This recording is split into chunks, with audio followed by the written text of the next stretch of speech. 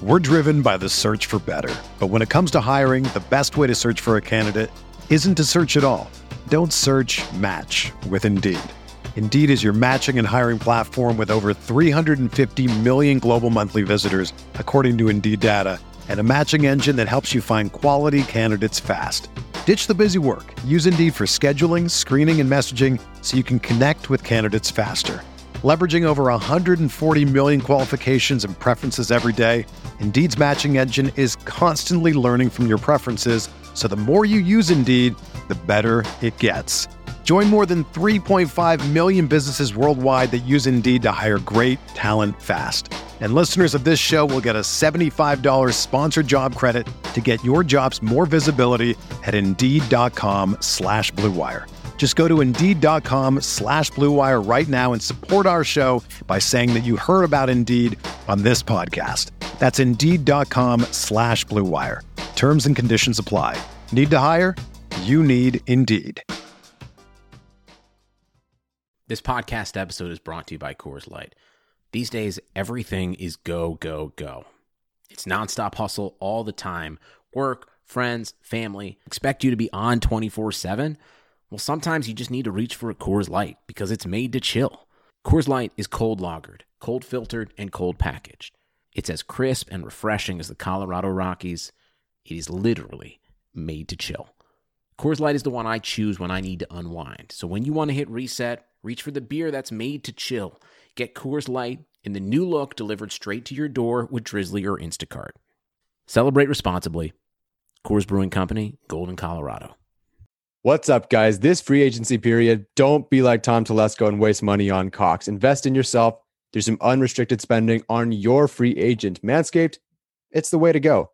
And unlike the Chargers secondary, we've got you covered with our code GUILTY, which you can use at checkout for 20% off your order. At Manscaped, you can take care of the big man downstairs, whether it be dressing it up or giving it a nice scent or just, giving it a nice trim. Well, as long as you don't ask your strength and conditioning coach to do it for you. All right, guys, here's the show.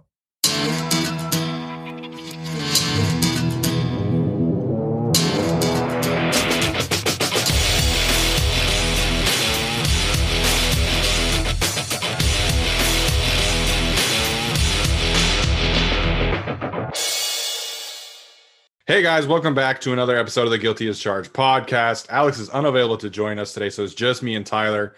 Tyler, how are you doing today? I'm doing well. I'm not as busy as he is, apparently. I just got off of school, and he's just now trying to figure out how to start it and get ready in the morning. So I'm doing much better than him. How are you?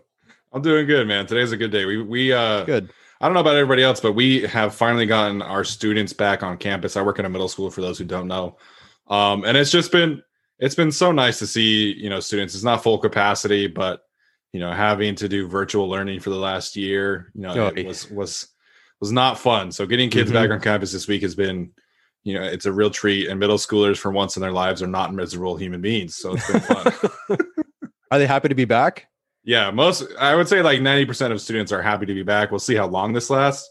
I was talking to my wife about it, just like, I've never seen so many happy people on a school campus in the middle of February, because usually like February after President's Day weekend, it's like, oh, I just can't wait to get to spring break. So it's been so fun to see everybody is so happy to be back. And it's been a good week for us.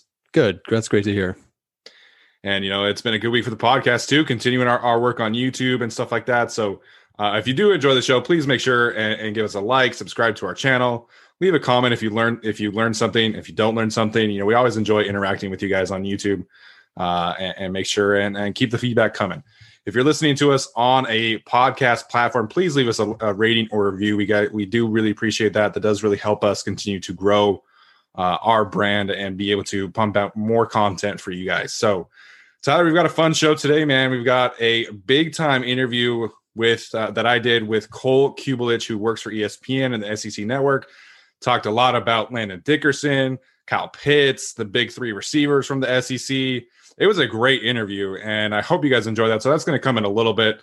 Shout out to him. He was so generous with his time. So I want to start with this, though. Today has really been like the start of free agency rumors. And, we saw that come out with, Corey Linsley not being expected to sign back with the Packers.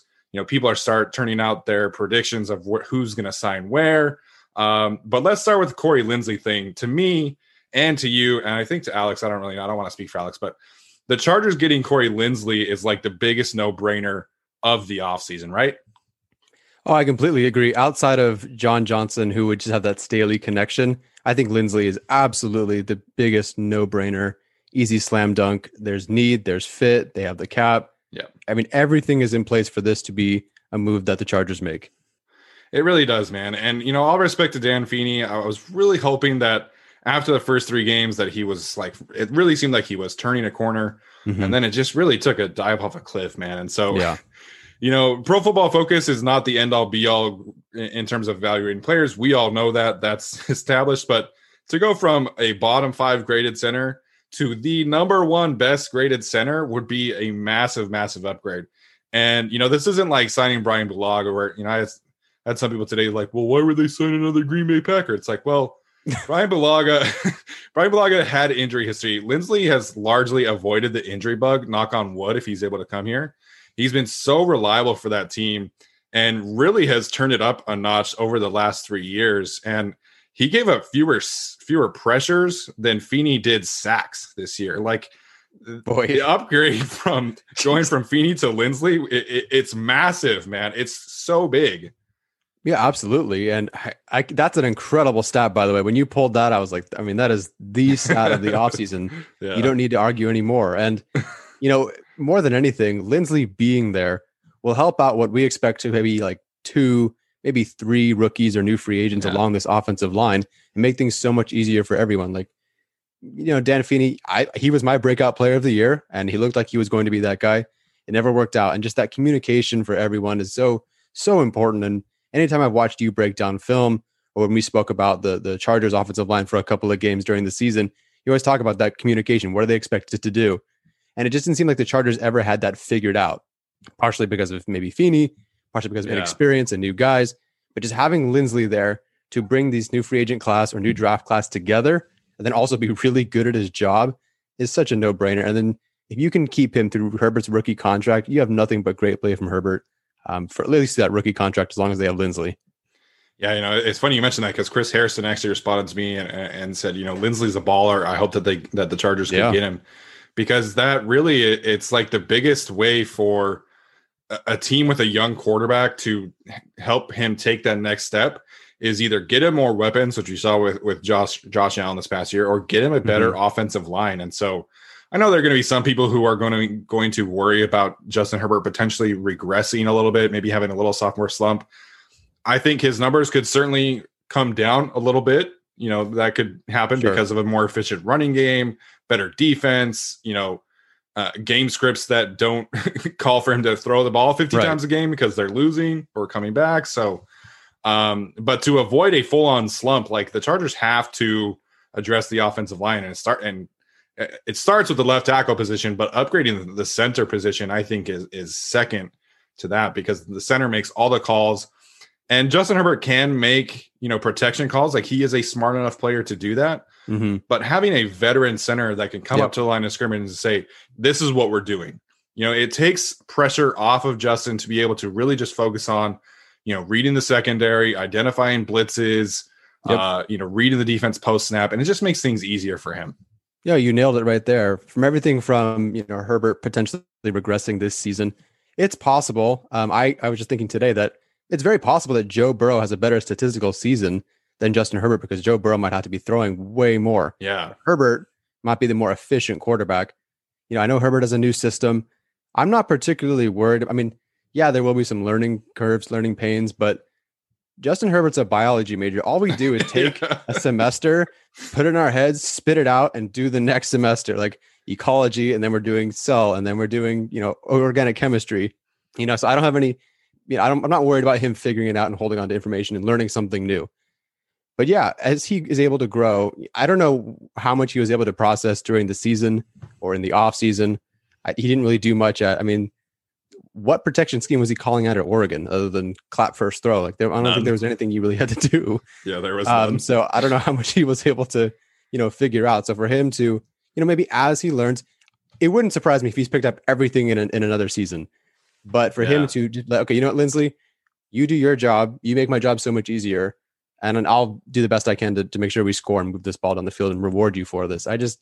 It's a match made in heaven. It works out so well. I feel so strongly about this signing. Like it has to happen. Blank check for me, 10 million, 12 million. I mean, you could go as far as 15 million and be like, yeah, okay. Because honestly, that a little million here, a little million here, a little million there is a little boost for everyone else along the offensive lines. So I'll pay him a little extra to give everyone else a little extra boost. Yeah, I totally agree with that. So Spot Track has his current value, like we talked about, 3 for 30-ish, depending on signing bonuses and things like that. And so we'll see that the Pro Football guys at Pro Football Focus who predicted it, they said 3 for 35, which that's still like a no-brainer for me. The other one that is really going to be interesting in terms of free agents is going to be Joe Thuney, because Joe Thuney, he's going to be an expensive get. And, not every team is going to want to fork out 14, 15 million a year and, $70 million over 5 years for a guard. There's still kind of that stigma that you want to, avoid paying guards top tier dollar. So Spot Track did predict that the Chargers would get Joe Thuney. That would obviously eliminate them from getting Corey Lindsley, which I think you and I kind of agree that we'd rather have Lindsley and someone else than just Joe Thuney. Because if you get Joe Thuney, that likely means that Dan Feeney is back. Maybe they draft a rookie, in the second or third round to, provide him some competition. But, getting Joe Thuney means that Dan Feeney is starting at center in 2021 for the Chargers. Yeah. I'm not. I mean, listen, if they get Joe Thuney, fine, that's great. The Chargers have Tom Telesco has traditionally gotten that one prize free agent kind of guy. Franklin, not really Dunlap, but Dunlap, Barksdale for a little bit. Who else? Okung and Pouncey. Yeah. And they've all kind of taken care of their one spot. But then there's been, plug one hole, 3 others open. And I just think that they can't just plug that one hole. They're not that one guard or even 2 guards or 2 guards at a center away. They are 4.5 linemen away from, getting this thing to become a competent offensive line. So, great if they sign him, but I just think you have too many other holes to put all your money into one guy. Yeah, and I agree with that. And, that's the thing. Like, teams don't like to pigeonhole themselves into making decisions based off need in the draft. And so, it's going to be interesting. Like, you could take Elijah Vera Tucker at 13. We're going to get into more of this in a second. But, sure, if you sign Joe Thuney, that means like you don't have a choice. Like, you have to spend 2 or 3 picks in the first 3 or 4 rounds on offensive linemen, which I'm not going to complain about like that. Like, that would be a fantastic outcome. Either. But, teams don't want to be like, okay, like we have good corners, we have good secondaries. Like, we really just need 3 or 4 offensive linemen in this draft. Like, teams want to have flexibility. And obviously, Tom Telesco has, lived and died by the best player available mantra for his entire career with the Chargers. So Joe Thuney it would be great. Like, he's an amazing player. Sure.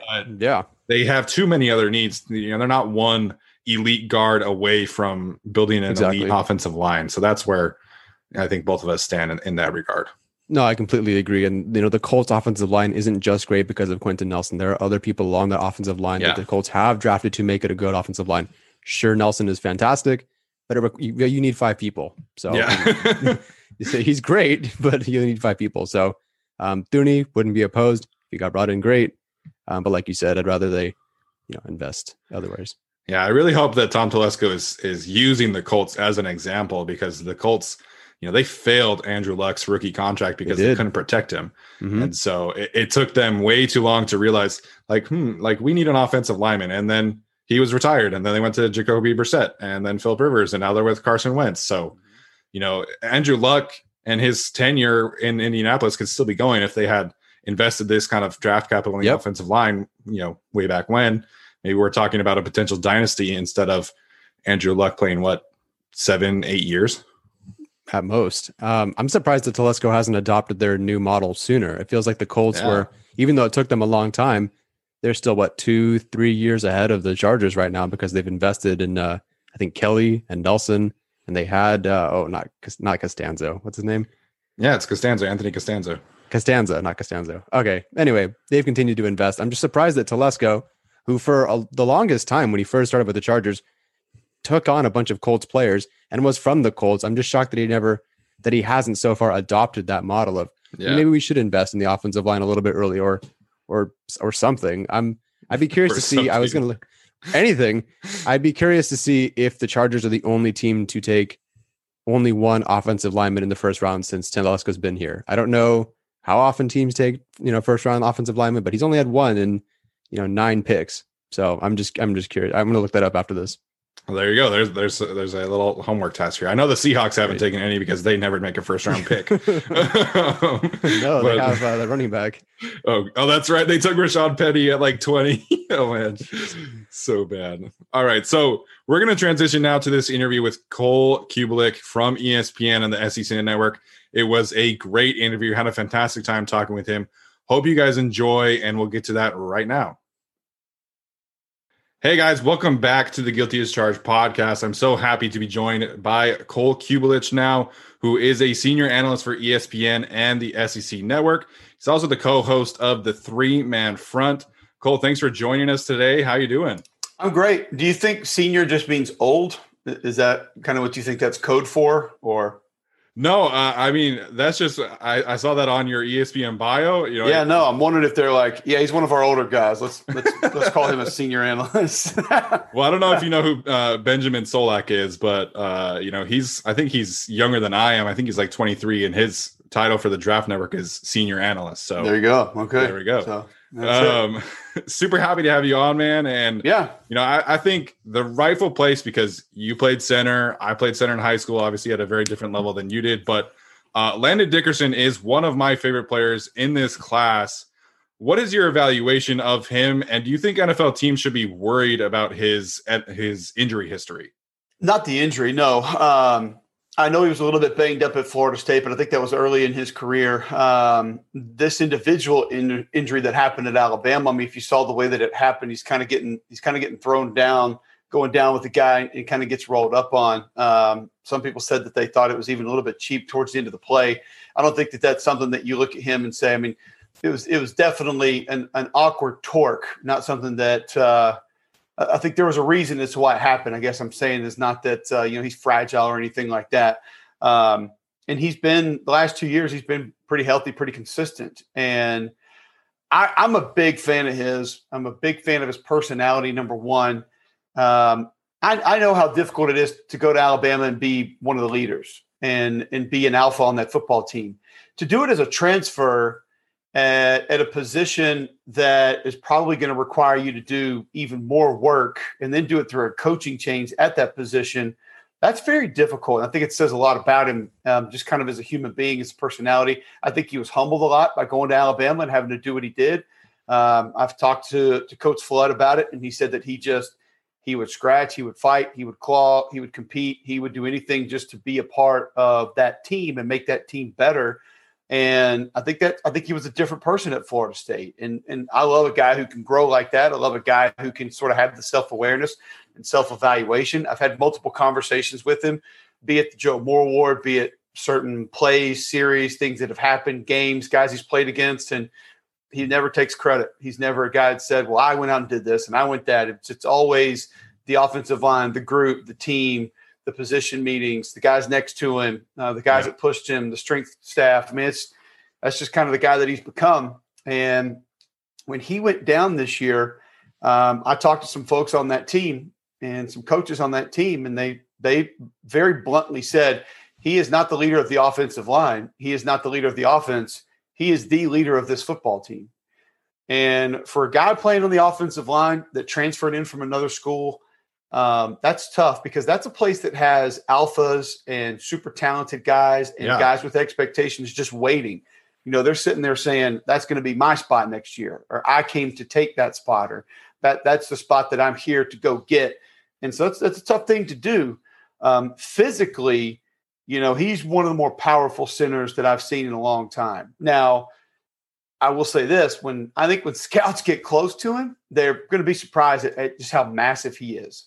Right. I was down on the field for the Kentucky game this year. We had that game, and I always walked down in the end zone where the O-line's working, and I hadn't been next to him in a while, and I couldn't believe how big he was. He is more massive than Alex Leatherwood. who is going to start in the NFL at tackle. And you kind of saw them next to each other. And I mean, Landon's shoulder measurements would be wider. I mean, Alex is going to have longer arms and, maybe be a guy that obviously has bigger hands, something like that. But I mean, Landon had broader shoulders, like his hips were bigger. And I'm just sitting there thinking, good God, this is a center, and he's this massive of a human being. The way he plays the game is he may be the most fun to watch. I would say he and Trey Smith, when Trey's really going, are the two most fun offensive linemen since Quentin Nelson left college football to watch. They just have that kind of play in them. They have that mean, that nasty. They want to go out and dominate people. And I love that because I don't think you can instill it. I don't think you can coach it.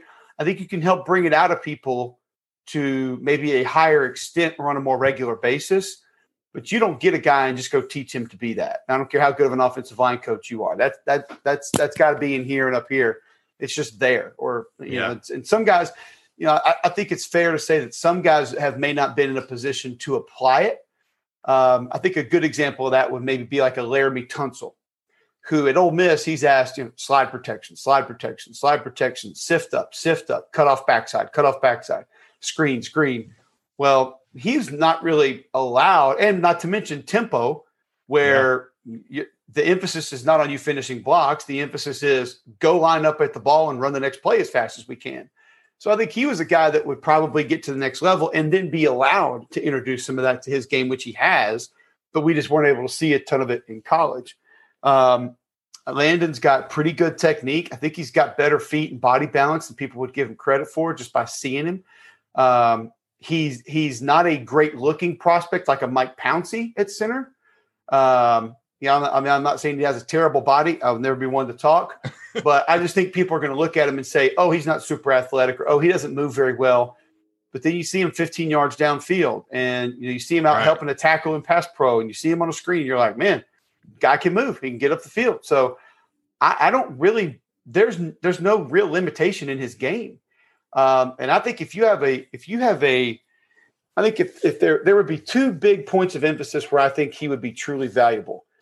I think if you had a quarterback that you knew was going to spend a lot of time in the pocket, and it was important to him to step up in the pocket and maybe attack the middle of the field or get rid of the ball quickly, and you wanted to make sure some of those quick passing lanes over the middle of the field were going to be there, he brings a lot of value there because he's going to eat up a ton of space inside and he's not going to get pushed back.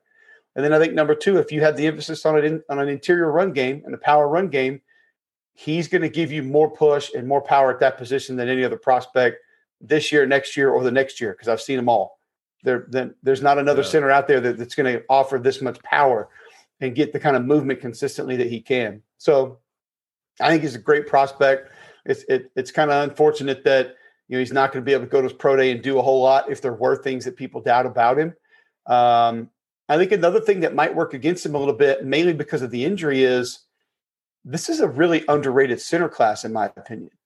Now, that being said, I don't think there's a Pouncey in this class. I don't think you're talking about a 5-8-time Pro Bowler in this class, but I think you have a lot of potential, maybe long-term NFL starters that are more than serviceable and that can be good. And I think Dickerson brings some extra value that if you needed to push him to guard, he would have no problem doing that. I mean, they were cross-training him at tackle in the spring. So I think some of his versatility could potentially help. But I like Josh Myers at Ohio State. I think he's going to be a good center. I think the Doug Kramer kid at Illinois can be an NFL player. I like Drake Jackson a lot out of Kentucky. And he's a tad undersized, but he's so good technically with his feet, with his hands, with his leverage, with his hat placement. He's just one of those guys that he's going to win with technique almost every time. And I really do believe in maybe a different style system that he's the guy that could come in and end up being an NFL starter one day. And he's just as good of a human being that Landon Dickerson is. So I'm a big fan of Landon. I like him, but I think this is a center class where you're probably going to see multiple starters drafted from the third round on.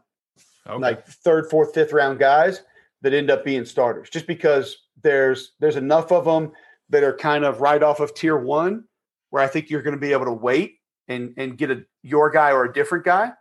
And then I don't think there's that many elite talents where people are going to stretch late into the first or the top of the second. And so I think that'll sort of push a lot of the guys back that are going to be good enough to actually play in the NFL, start in the NFL one day. Yeah, you know, the depth in this class in general in the offensive line is so good, which is obviously good news for the Chargers, and that's something that we've been talking about because the Chargers need offensive line. I want to shift gears to the big three of the wide receivers because, you know, there is a little bit, you know, Jamar Chase opted out. Nobody has seen him play. Jalen Waddle got hurt early last year. That Missouri game was unreal from Jalen Waddle. And then obviously you had Devontae Smith explode onto the scene, win the Heisman. What would you say about those three, and how would you compare them in terms of where they would translate to the NFL? Yeah, I think we're going to see this with a couple of guys that, and I think, you know, we've been sort of discussing this in a little bit of a different way the last few years. Like, nobody cares if you sit out a bowl game. There's no NFL scout that cares about that, which is probably accurate. Yeah. But I think with guys like Jamar Chase and Penei Sewell and Rashawn Slater and Micah Parsons, we all said they're not going to care if they sit out. They might not care, but I do believe it's going to work against a few of them. Yeah. And if San Diego is sitting there taking a wide receiver and Devonta Smith and Jamar Chase are on the board, and you're strictly going to your numbers and to your grades and your rating, and there's a minuscule difference, you're taking Devonta Smith. Right. The dude just went out there and had the most productive receiving season in the history of college football. You know, I think there are a couple other guys that could see the same fate. Now, for Micah and Penei, I don't know if there are other prospects similar to them to where you could sort of say, oh, this guy will go instead of him. But I think there's going to be a few other guys that we look at and say, I really thought he was going to go earlier. And I didn't think those other two or three guys at that position would jump in front of him, but they played. And so they did. I think Najee Harris is a perfect example of that. I mean, Devonta probably just made $20+ million by playing football this year because he was going to go. I mean, where would he have gone last year? Early second, mid second, and now he's going to go top 7, top 5. I mean, that's $20 million in guaranteed money. You know, Najee made $10-12 million guaranteed. If he goes late first, I mean, that was a pretty crowded running back class last year. Was he? And he wasn't in a position to come off before a couple of those guys. And even going into this year, you'd have probably said, Travis Etienne will go ahead of him. I kind of like Kylan Hill's versatility more than him. So now I hadn't seen anybody else saying there's going to be another back off the board before him. So it's wild how some of these guys are really going to make themselves a ton of money by actually playing last year. And I think Devonta's going to be that guy. I think he's first off the board just because he proved he went out. He is one of the best receivers at all three levels that I've seen in a long time. Right. Meaning he can flat run past you and take the top off. He is not afraid to work the middle of the field and be able to do that. I think you've got to get in and out of your breaks quickly. You have to understand route running and not just what your route is, but where defenders are in reference to your route. And he's got excellent ball skills. We see so many super talented receivers that, you know, the kid coming out of Clemson. Like I remember going back and studying Clemson going into the playoffs, and I was thinking, why is nobody talking about this guy? Like, he's making amazing catches all the time. But then next thing you know, you're looking up and there's a drop or there's a ball right there in the end zone, Cornell Powell. And you're like, man, he just dropped the ball right in his belly. And so 2 highlight catches a game, 2 big negative drops a game. Devonta doesn't give you that. I mean, he is just as polished and as solid as they come. And I don't think from a skill set perspective, Jamar is very far off from him. But I think there will be a little bit of negativity floating around about how he handled his situation before he shut it down. And then there's the fact that he shut it down, I think will be frowned upon very lightly. But he's super skilled too. I think he's a little bit thicker. And I think people are going to like that. If you wanted to work your guy in the middle of the field a little bit more, maybe he gives you a little more value. I think if you need a guy to just go up top a little bit more, Devonta probably your guy. If you're looking for super versatility, then I think Jalen's your guy. If you're running quick strike stuff, if you're going to, if you're Kansas City and you're running that kind of offense, Jalen Waddle's your guy because a lot of screens, quick throws out of behind the line of scrimmage. mean, that's what people are like, why would you draft Mecole Hardman? Well, nobody runs like he runs. He's fast. People ask, what Oakland, all these receivers on the board, why would you draft Ruggs? Well, Ruggs does something that none of the others are going to ever be able to do, and it's run the way that he runs. Right. Jalen, it's really unfortunate there's not going to be a combine in Indianapolis, because I think Jalen would have blown some people away with what he would have done with his 40, and that would have probably changed where he came off. I'm really interested to see like how they even what are people really going to think about these 40s at these like virtual pro days? Are NFL scouts just going to take that for the gospel? Like what if just say Anthony Schwartz goes out and runs a 4.19?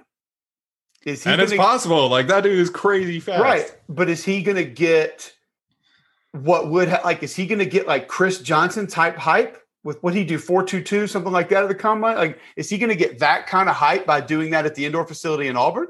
Yeah. I don't know the answer to that. I just think it's really interesting because we got a couple guys, Schwartz, Waddle, maybe Smith, who are going to absolutely burn. I mean, they are going to burn. And are we going to look at that and say, nah, strength coach helping them out or hand time? No, we can't really count that. It's going to be fun to watch how people take it. And if that does actually skyrocket a few players like we've seen happen in the past, we've seen that before. Waddle can take any ball anywhere on the field and turn it into a touchdown. And that's not just catching it. That's running it. That's receiving it via punt, via kickoff. So if you want to use your guy on special teams, you need some of that. I mean, Devonta returned punts too. So if you needed that, he's got that. I think Waddle is just Mr. Utility Knife, super guy. You just use him anywhere. If that brings more value to what you want to do, then I think Jalen Waddle is your guy. If you just need a number one, Devonta Smith, I think, is your guy. And then I think if you're debating those two, but you're going to work this receiver in the middle of the field a little bit more, maybe Jamar Chase is your guy. I don't think you could go wrong with any of the three. Right. And I think that I think that you can be a little bit picky based on exactly what you think you want to do with them. But if it were me, it would probably be Smith, Chase, Waddle. I have a little bit more concerns about the Waddle injury than I do, say, Dickerson's injury, just because, we did see him. I mean, he played in the title game, and the guys that I talked to said he was fine afterwards. But, yeah, it didn't look great. So it makes you wonder a little bit.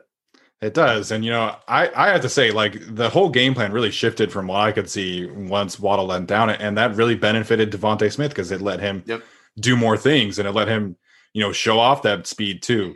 The other big one that I think a lot of people, and maybe it's a possibility for the Chargers at pick number 13. I personally don't. What do you do with Kyle Pitts? Because like, it's not a bad thing, but are you going to bulk him up and play him as a tight end? Are you going to leave him in a similar role where he's kind of a hybrid? Or do you say, hey, I want you to slim down a little bit and we're going to make you a full-time receiver? Probably not the full-time receiver, because I think that you would have to – I think you need a little more twitch to be that guy. Okay. When you first asked the question, my response was everything.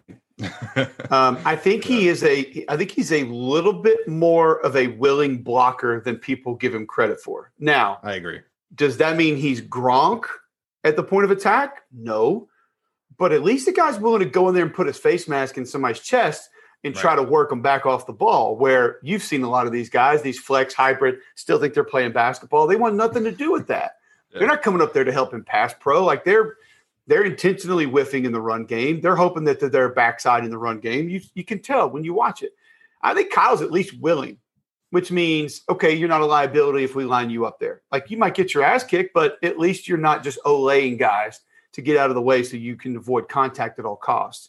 I'd flex him out. I mean, I would use him in a similar way that Mullen did, in that we will find a matchup that we like and we will make you adjust to it. And if you don't, we'll abuse it.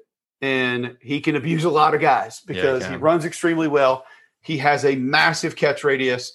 He has great hands and super fluid, super athletic. So I don't know if I would change up much about him. I would almost try to just go back and see how Dan used him and just try to implement that into your – I think the NFL is going more that way. It's going more the way of, okay, how were you successful And how can we help keep you that successful and alter what we do a little bit instead of for however many years it was, no, man, this is what we do. If your game doesn't translate, you just probably won't make it through your first contract.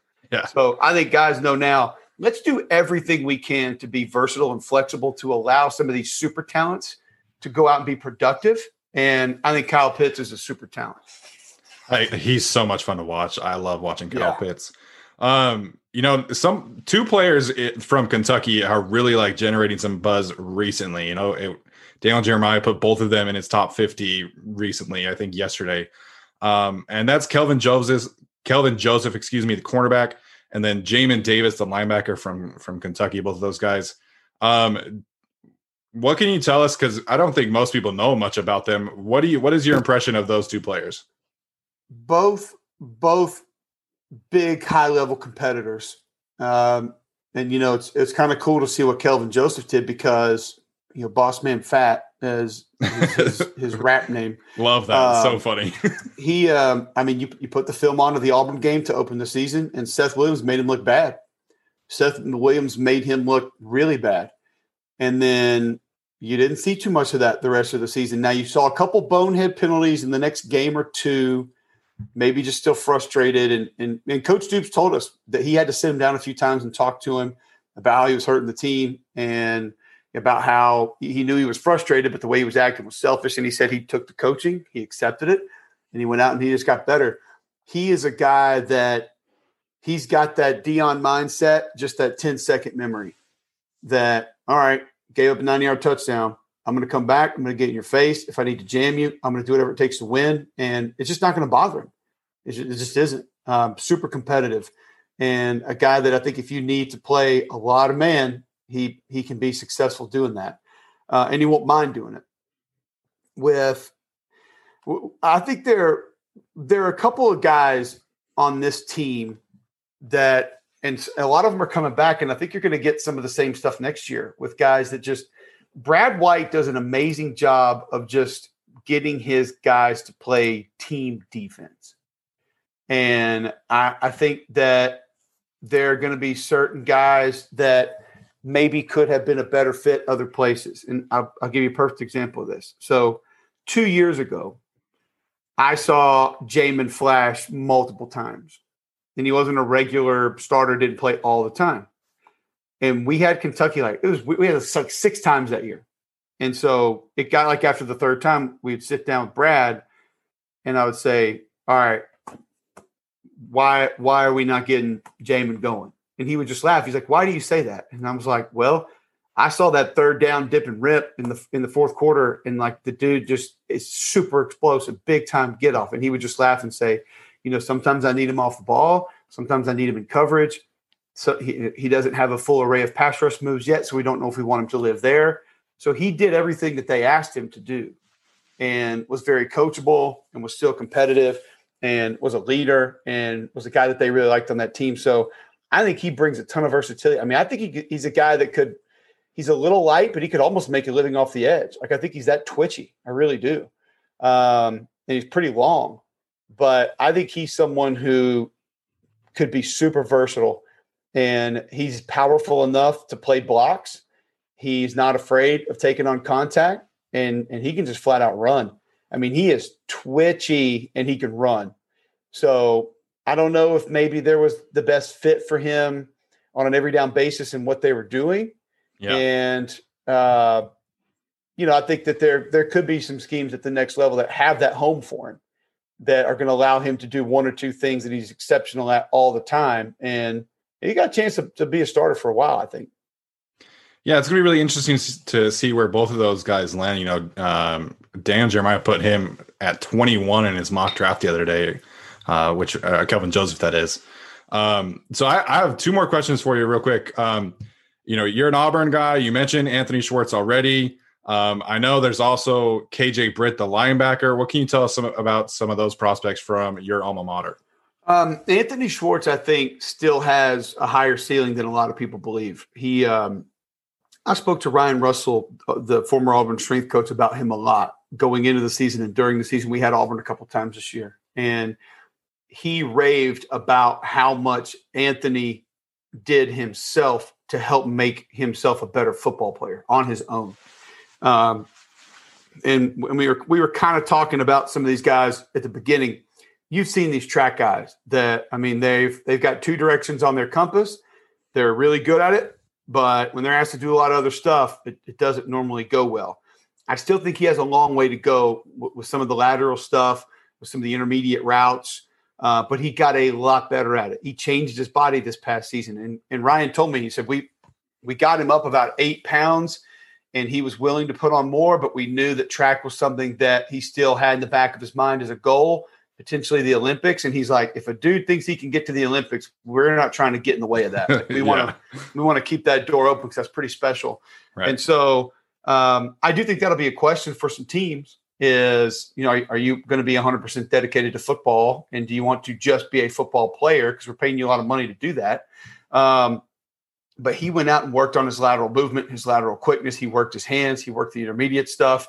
And he became a better ball carrier. He became a better route runner. He became a better football player and didn't shy away from contact as much. It was unfortunate that he was not – I thought the guy should have been touching the ball 10, 12 times a game, no matter how. I mean, he'll line him up at Wildcat and just let him try something. He's that explosive. So – he is going to offer a different dynamic being able to take the top off because even in the NFL, I don't know if there are anyone or definitely not multiple people who can just run with him step for step, especially after they get going. So he'll be on Sunday Night Football one day with that miles per hour tracker running past somebody, and we're going to be like, whoa.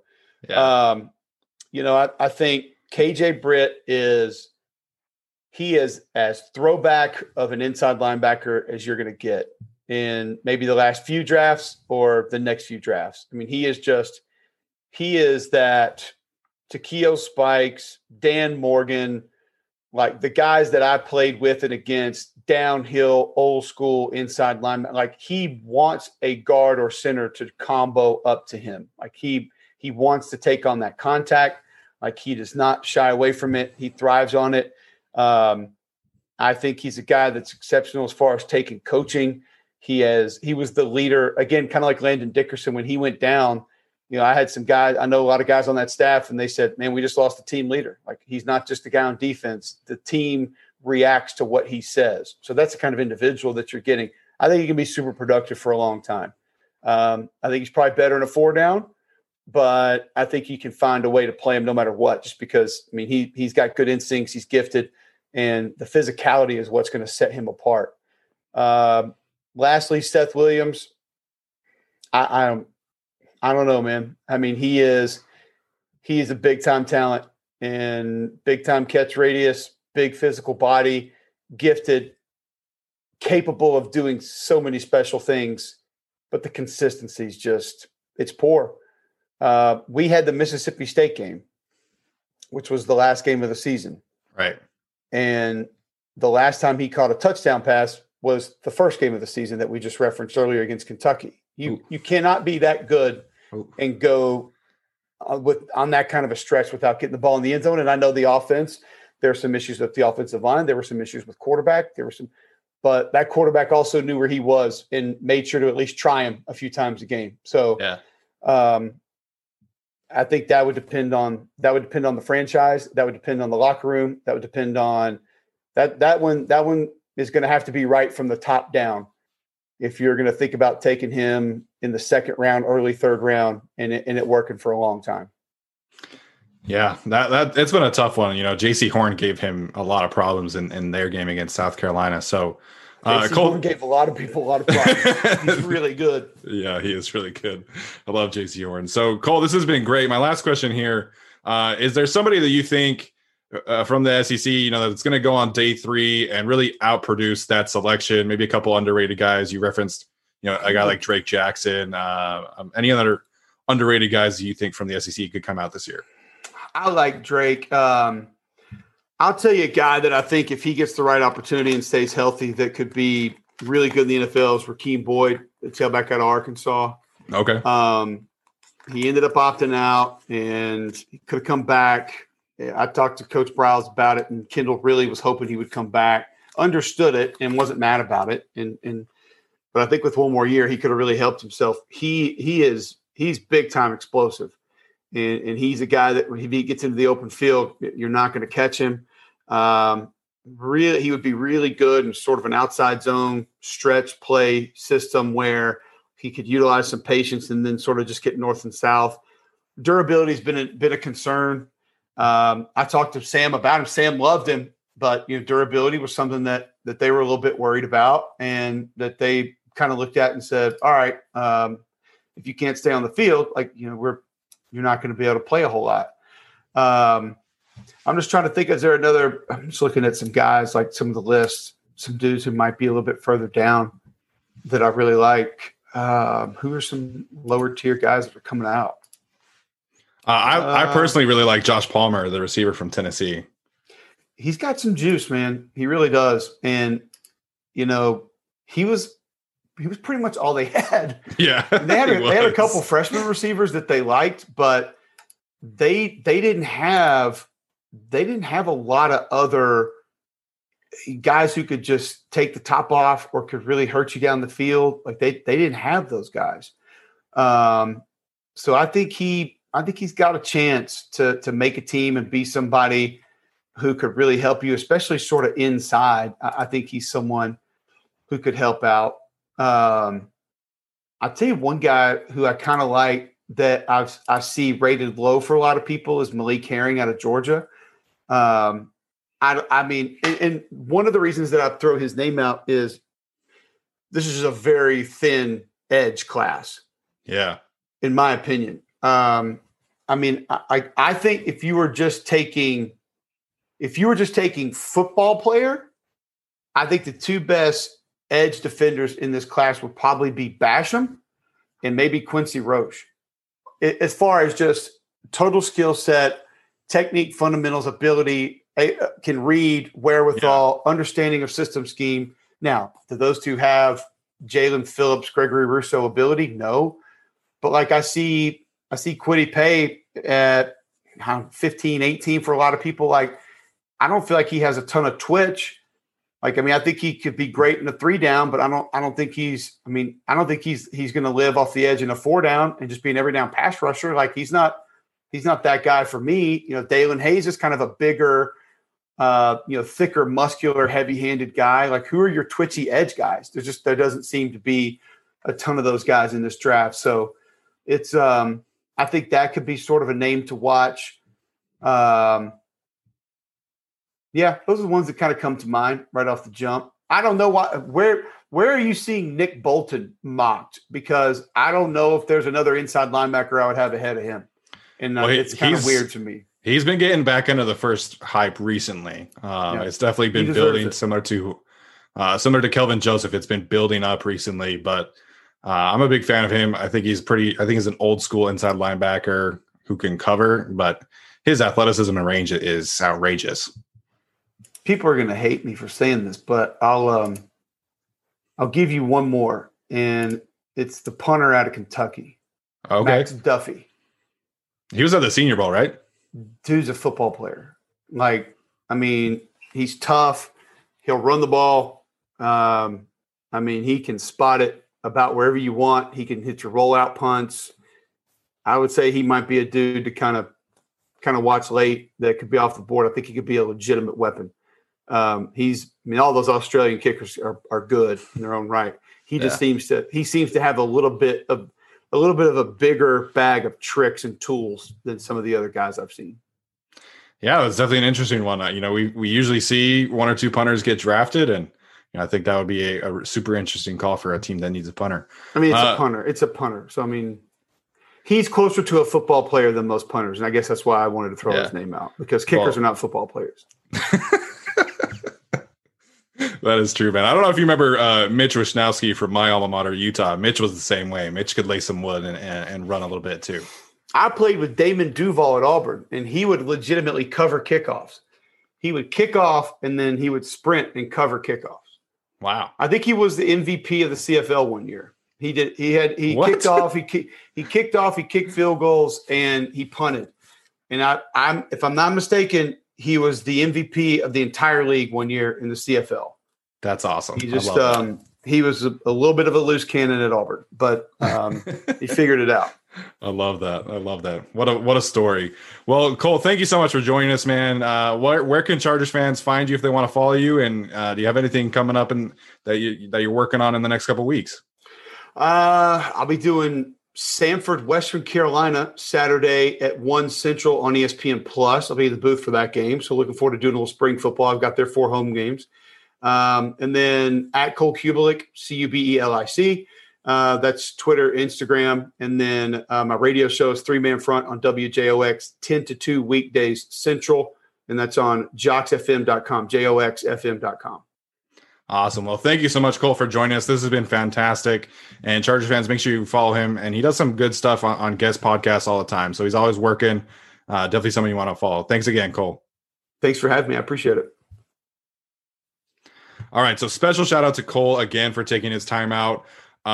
If you missed my breakdown on Landon Dickerson, I hope you listened to that interview and came away with super impressed with Landon Dickerson, because I think Landon Dickerson is a fantastic player.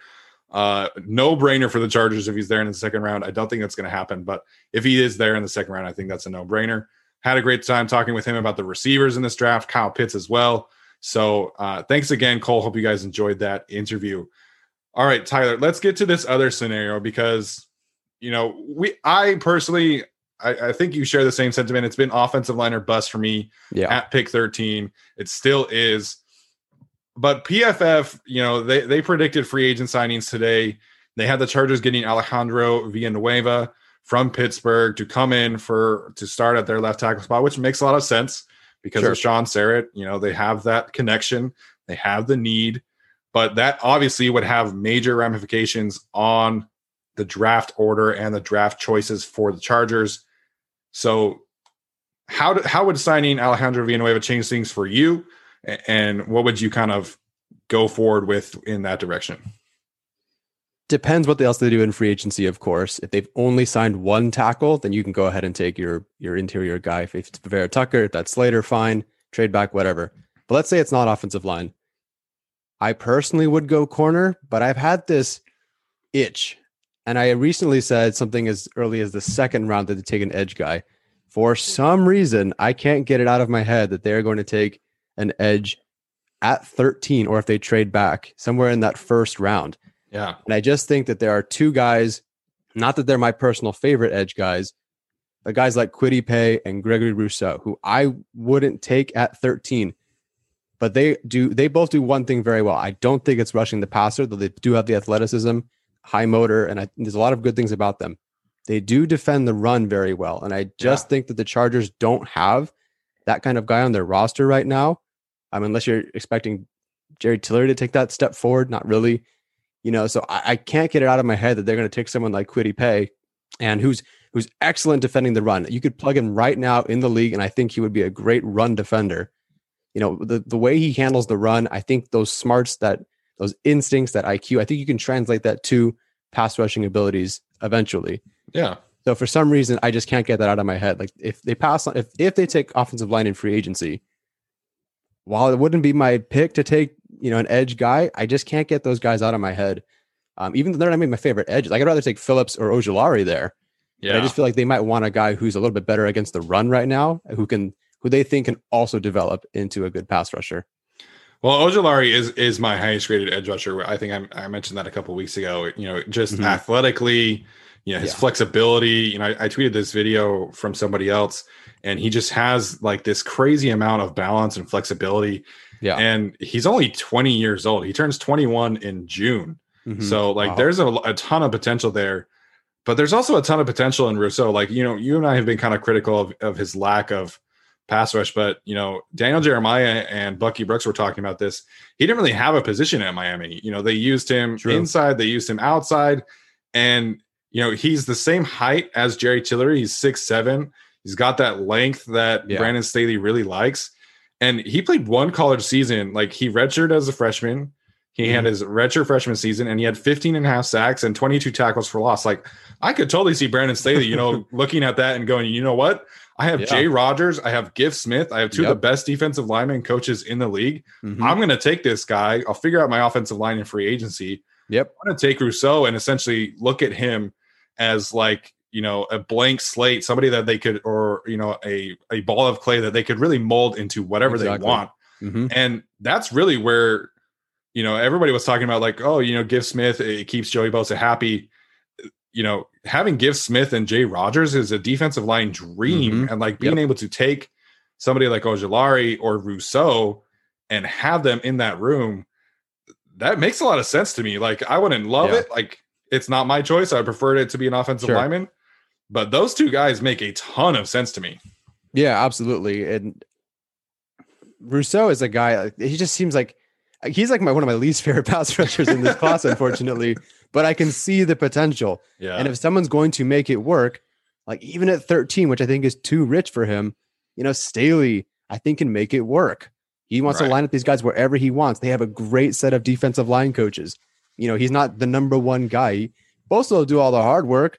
Beat your one-on-ones, get better as a pass rusher, keep defending the run. I just think, I don't know. I just can't get it out of my head that they're going to do that. So yeah, that's kind of where I'm at. If they go like Villanueva in free agency. Yeah, no, I think it's a super interesting scenario because I think they could take a JC Horn if he's there. Yeah. I love JC Horn. He's my highest graded corner. Mm-hmm. And I could see how Brandon Staley would look at a cornerback who has, shut down one-on-one potential. Yeah. Similar to Jalen Ramsey.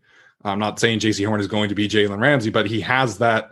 He's got like the island type, build and frame and pedigree that I think Brandon Staley could look at that as another potential option. But, a lot of people, like, the biggest complaint about the edge rushing class is after the second round, there's a whole lot of like nothing. So, you can always find cornerbacks, in the later rounds as undrafted free agents that can come in and make impacts and provide you quality depth, like Michael Davis, or, I got like Washington's Keith Taylor in like the third or fourth round. Makes a lot of sense. Oregon's Thomas Graham, Michigan's Ambry Thomas, just some guys that I think could be there that make a lot of sense. But, the edge rushing class, if you're wanting an instant impact player with a super high ceiling, you've got to take him in the first or second round. I completely agree. And when you do this draft network mock drafts, Quincy Roche is always there in the third round. And I like him, and taking him in the third round, I think was a great move.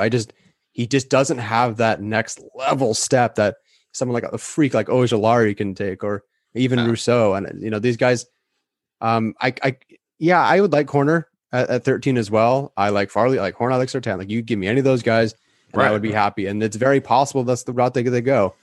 I'm just worried about some of these second round guys holding up against the run. Granted, most of these guys are just pass rushers. And, I just don't know if like Barmore or Nixon as a 3-4 defensive end is going to hold up as well. Those guys, like, they're not very good. They're getting blown up on the run game. And I just don't know if that's where they want to invest. So I think you could just take your edge rusher at 13 and then look at someone like, depending on who's there, maybe it's I broke down Stokes. I really like Stokes. I know you're not as high on him, but Stokes, Molden, Campbell, if he's there, Samuel, some of these other, I haven't watched Newsom or Joseph yet, but there are names in the second round, I think, that you can take. So Staley wants trench picks. He wants to build in the trenches, it seems, based on what he's said.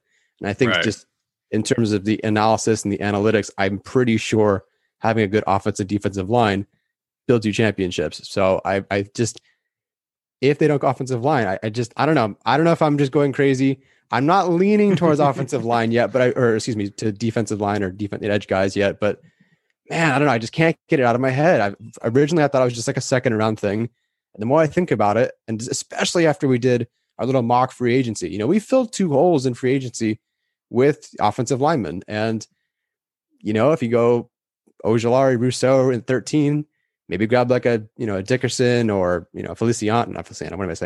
Dickerson or Humphrey or Smith or whoever these guys in round 2. Like, I think you've done your job, and I think it's okay to take a pass rusher at that point.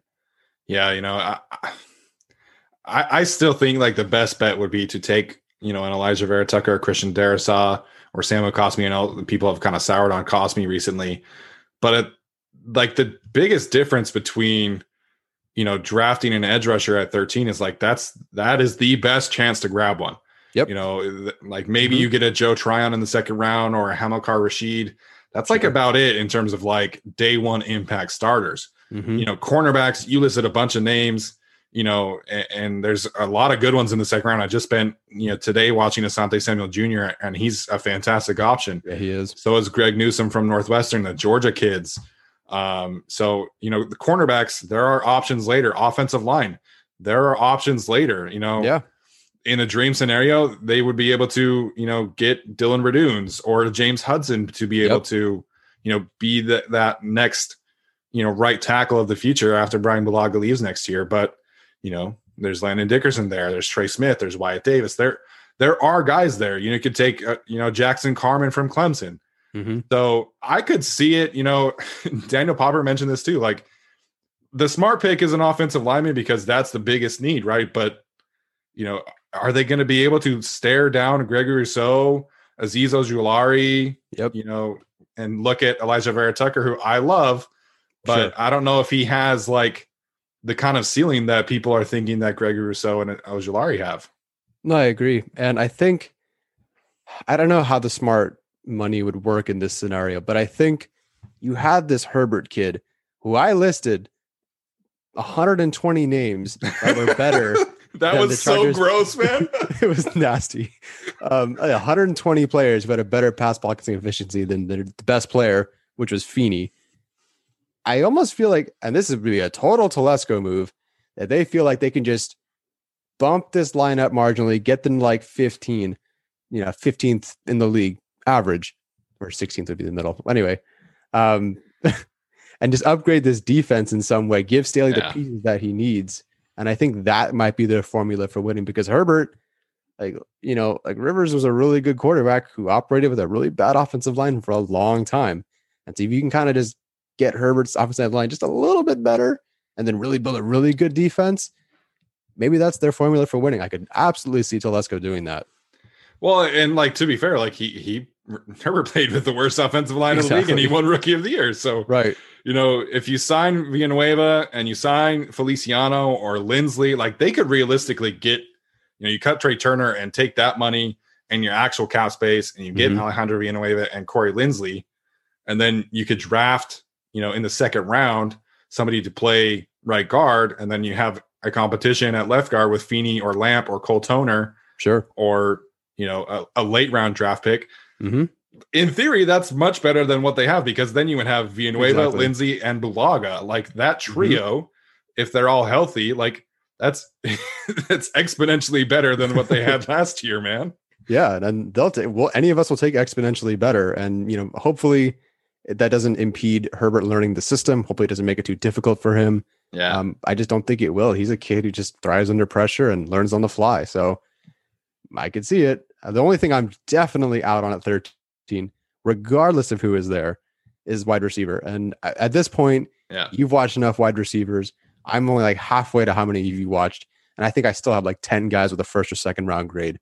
There's no way I'm taking a guy at 13 when I can get a pretty close guy, in the second round or the third round. So I'm definitely out on that one, no matter who's there. Yeah. Every fan of every team wants like the flashy receiver. Like, it happens every single year, especially when you have a young quarterback. And, like like I've seen Bengals fans, want Jamar Chase and Kyle Pitts. And like, I get that, but their weapons are good. And the thing about receivers is, like, historically, the best place to take a receiver is in the second or third round, and the Chargers took Keenan Allen in the third round. Michael Thomas is a second round pick. Devontae Adams is a second round pick. And like, that's just how it is. Like, if you look at the first round picks of receivers over the last few years, it's not good. Like, Corey Davis is probably the best first round pick receiver of the last 4 or 5 years. Jeez. And that's not very good. Like, the first round receiver class is littered with John Ross and Mike Williams. And stuff like that, guys who either don't stay healthy or they fail to, produce for where they were selected. And so, if you just look at the draft class that Mike Williams was taken in, you have Chris Godwin, you have Juju Smith-Schuster, you have Kenny Golladay, you have Cooper Kupp, like all these guys who are so much more productive than what Mike Williams has been. And that's every year, right? And so I get it. Like, Jalen Waddle and Justin Herbert, like, that would be so much fun to watch. Like, Jalen Waddle's speed is outrageous. But you can find other fast guys later. and get, a trench pick, which is just, it's been proven like that's the way you need to pick in the first round, trenches and quarterbacks, and that's it. No, I agree once again. I don't think you can find, like, if you take Waddle at 13, I don't think you can really find a guy you can find a guy in the second. There's not bad second round edge rushers, but I'd rather have like a Ojulari than Elijah Moore kind of guy, kind of duo, than going Waddle and then trying to find like another guy in the second round who's good. I just don't think that they're not Ojulari. They're not the potential of a Russo, and I just don't think it's worth it. I actually have Moore graded higher than Waddle. I don't know if you do. Elijah Moore, yeah, I have him graded higher than Waddle. Yeah, nice. And De'Ami Brown too. So I love De'Ami Brown. Me too. Yeah, me too. Absolutely. That's a whole different conversation for another time. Yeah. But yeah, I agree. Yeah. So I understand, like Jalen Waddle would be a ton of fun, and so would Kyle Pitts, man. And I talked with him about I talked about him with Cole, and Kyle Pitts, like that's a kind of talent that I think Tom Telesco would have a hard time passing up on. Because tight ends, like it's so hard to find a high quality tight end. Then again, you have Hunter Henry in theory coming back. So, but I'm with you. I think if the Chargers are not going offensive line at 13, it will be an edge rusher just because that's where the value is in the class. Mm-hmm. And again, Staley looking at Rousseau and Ojulari, and even Pay's a senior. He's older, but the dude is an athletic freak. He can do backflips standing up. Like there's been rumors that he runs like me. Hey man, you don't weigh 275 pounds. I can. Give me through Christmas and another Chargers 5-11 season. I'll show you 250 pounds. Oh man, jeez. But there's been rumors of Kwity Paye running a 4.4, 4.5. So like, jeez, like the dude's a crazy athlete. So I totally understand. I think the Chargers should pick offensive line. They haven't picked it off first round offensive lineman in forever. Mm-hmm. So, but I think if it isn't, it's going to be an edge rusher. Yep. I not much more to add to that. I haven't watched any linebackers, so I couldn't tell you. It seems like Parsons is really the only guy that would be around there that's any good, and I don't think you're watching him, and I don't care to either. So the linebacker from Notre Dame is interesting because he's got like safety linebacker hybrid type potential. Mm-hmm. He's an insane coverage kind of player. And if you look on his Pro Football Focus thing, he took a lot of snaps in the slot. Like Notre Dame didn't play a lot of nickel because they just put him in the slot. So he's an interesting one, but you can't, like, the value of taking a linebacker in the first round in back-to-back years is just it would be terrible, man. And Drew Tranquil is a really good coverage linebacker too. Like, sure, I don't think enough people are talking about his return. Everybody's kind of focused on Derwin, and rightfully so. But Drew Tranquil coming back is huge for the Chargers too. That's a good point. Drew Tranquil, man, yeah, that's right. Nobody is really talking about him. I hope he turns out okay. It seems like he was pretty close to not returning, but he seemed pretty healthy towards the end of the season, right?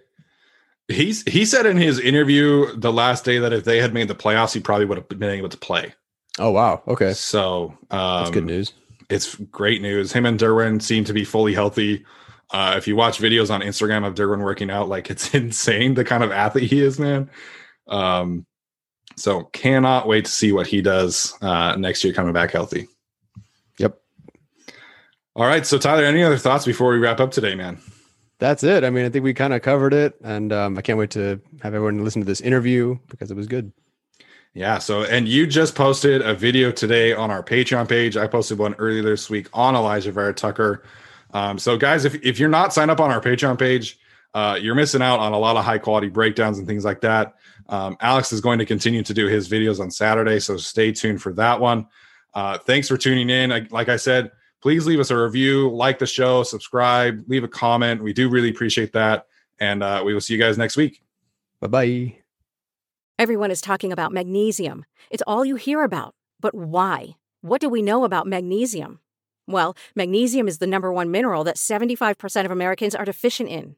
If you are a woman over 35, magnesium will help you rediscover balance, energy, and vitality. Magnesium supports more than 300 enzymatic reactions in your body, including those involved in hormonal balance. From functional medicine doctors to mental well-being and female hormone experts, we all know that magnesium is the one mineral to improve all aspects of well-being and health. But which one? Magnesium Breakthrough from Bioptimizers. the trusted choice recommended by leading experts with 7 best-absorbed forms of magnesium to ensure your body receives the support it needs for overall well-being. Go to bioptimizers.com/balance today and use code BALANCE10 for 10% off. Support your journey to wellness at bioptimizers.com/balance. Magnesium Breakthrough from Bioptimizers, your foundation to optimal health and vitality.